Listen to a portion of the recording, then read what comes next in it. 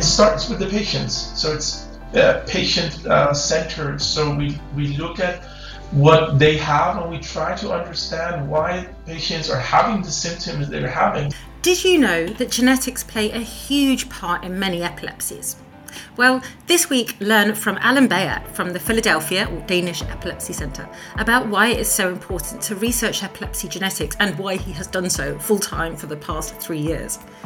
We discuss the value of research and clinical care together for those with epilepsy and often their families, and how, when combined, they play a massive part in improving people's quality of life. I'm a medical doctor. I work with children and specialized in brain-related disorders. I've been doing my PhD for the past 3 years about genetic epilepsies. I wasn't expecting to do that 3 years before that, but because I've always been interested in especially rare disorders, like any rare genetic disorders, syndromes, and so on.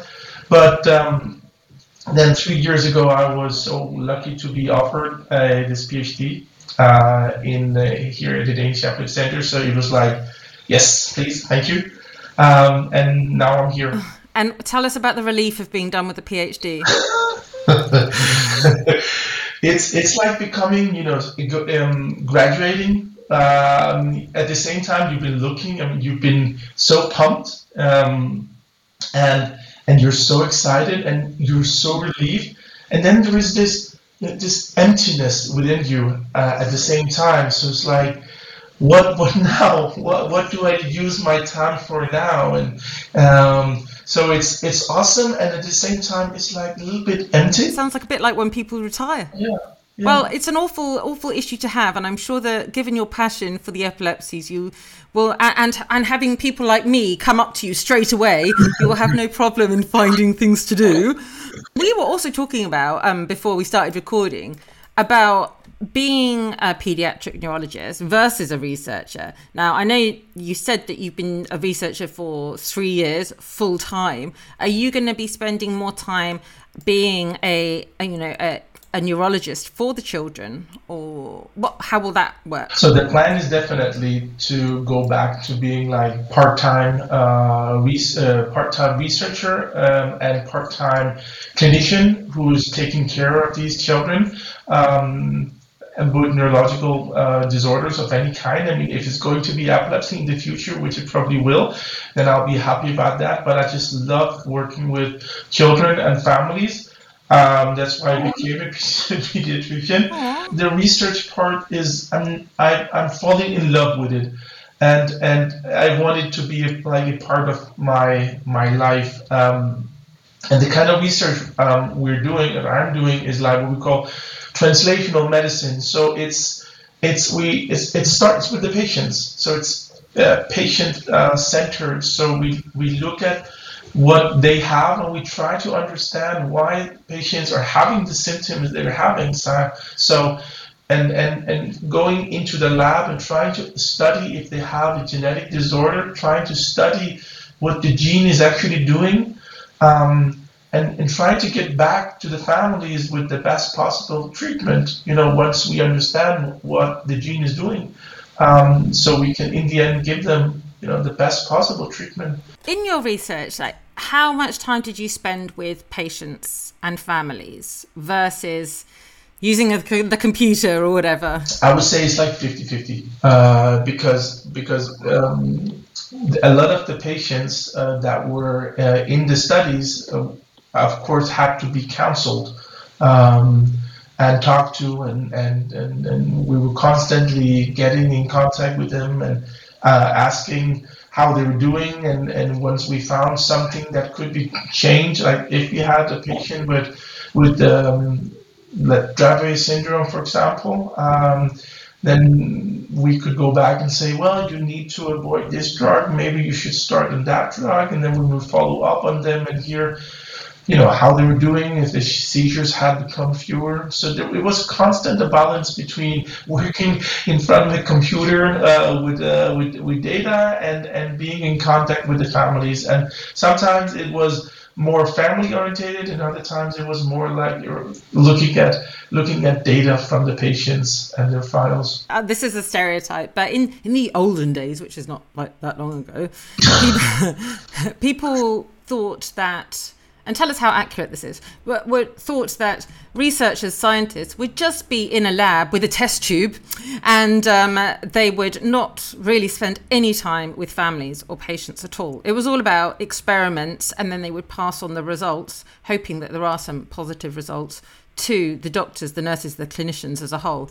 How accurate would you say that was, and how have things changed? I think that kind of research still happens, where it's in a lab and someone is standing there working primarily with cells and animals, which I still think is really important. This kind of basic research is the fundament of doing sort of the translational medicine we do. So we start with the patient, we look at the patient, we try to study their symptoms, but we're definitely also dependent on researchers that are able to do the basic research as well to try to understand what is the cause of the patient's disorder. So I think that's important. But I think both has to happen. Like the future needs to integrate both. So you're both doing like basic research and integrating the clinical part as well.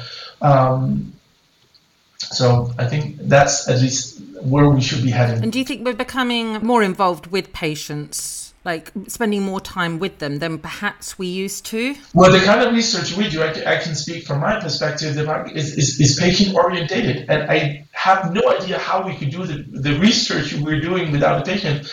We talked about before, I told you that, you can have the philosophical thoughts about who is the most important segment of an epilepsy of a hospital. Is it the doctors, is it the nurses, or the people that are cleaning the hospital?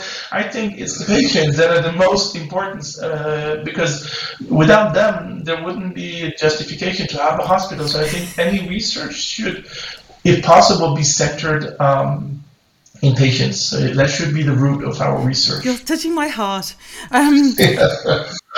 Give us a couple of examples of what you discovered in your 3 years as a PhD student. No doubt you've made discoveries before and will do from now on. But what did you discover that was really pretty cool, during your PhD? Basically, what we wanted to find out was if we look at these poor children that have very early onset epilepsies and that are really, continuing to seizure despite getting many different drugs. If you look at those, especially, those that do not have an acquired brain damage, so the ones that we're expecting to have something genetic, how many of those have a monogenetic cause, like one gene that is defective and then explaining all their symptoms. So we wanted to see it at a specialized epilepsy center, how often were monogenetic epilepsies occurring. And then the cool thing was, how often can we, once we find the gene that is defective, how often can we tailor the treatment based on that knowledge?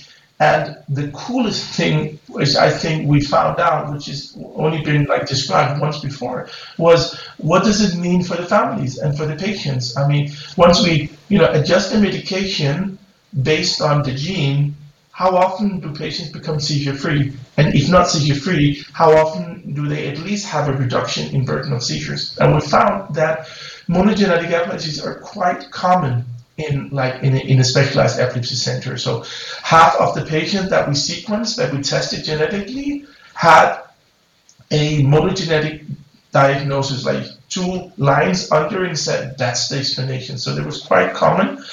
And in those that were genetically tested, then and had a diagnosis, then half of those, so it's like 1 out of every 4 child with a monogenetic disorder, we could adjust the medication.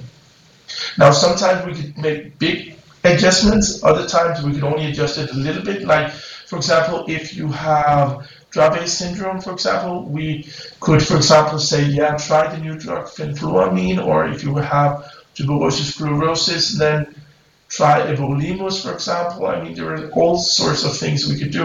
But the coolest thing was that we found that these adjustments were often helpful, at least in reducing the seizure burden. But we still need to, be realistic in terms of expectations, because only few became seizure-free. So the treatments we're having currently are only rarely helping to reach seizure freedom, but they're often, at least giving you at least 50% effect on burden of seizures, like removing half of the seizure burden. And how would you say that, because you've just spoken about seizures and the burden of seizures, what about the comorbidities in addition? Because I know often if people have reduction in seizures or seizure frequency or severity, that can have a positive impact on other parts of the patient's life. Have you been measuring that as well? No, we haven't measured this, but this is definitely something that we're advocating too, because we think that when you the treatment that we're looking for need to not only affect seizures, but they also need to target all these comorbidities that you're facing, like behavioral problems, cognitive problems, movement disorders, and so on. So we didn't measure on this because that was then it was all a matter of time. But I think definitely it should be measured, and also plus for new drugs that are coming on the market. This is, for example, for gene therapy, this could be some of the endpoints, some of the things that one is looking at. So not only how many seizures do you have and how often do you give rescue medication, but also what's happening to your alertness and what is happening to your mood and so on. So these are of course more tricky to measure, because it's not just a matter of seizure, yes or no, but it could definitely be measured. Should be some of those those things that are looked at. So then, given you think that those things are important, influence your future work? Yeah, definitely. I mean, we do have disorders that we're trying to sort of treat with N of 1 trials, where we have like a single patient that we're treating with a new drug and repurposing things, and we are definitely trying to look at how IQ develops or is before the treatment, and then how it develops over like being treated in a year, or how alertness or these autistic feature or ADHD. So we're having them in our research, including them in our research. Thank you very much for your time today, Alan. Welcome. To learn more about Alan, make sure that you check him out at toryrobinson.com/epilepsy-sparks-insights, where you can find out more about him and links to his great work. Also, if you did enjoy the episode, please share it with your friends, family and colleagues, because it really helps us get the messages about the epilepsies out to the masses. If you'd like to connect, you can find me on Twitter, LinkedIn, Facebook or Instagram. And I'd love to hear from you if you have any thoughts about today's show. Please subscribe to Epilepsy Sparks Insights on your podcast app so that you will never miss the weekly episode. I'm Tori Robinson. Thanks for listening.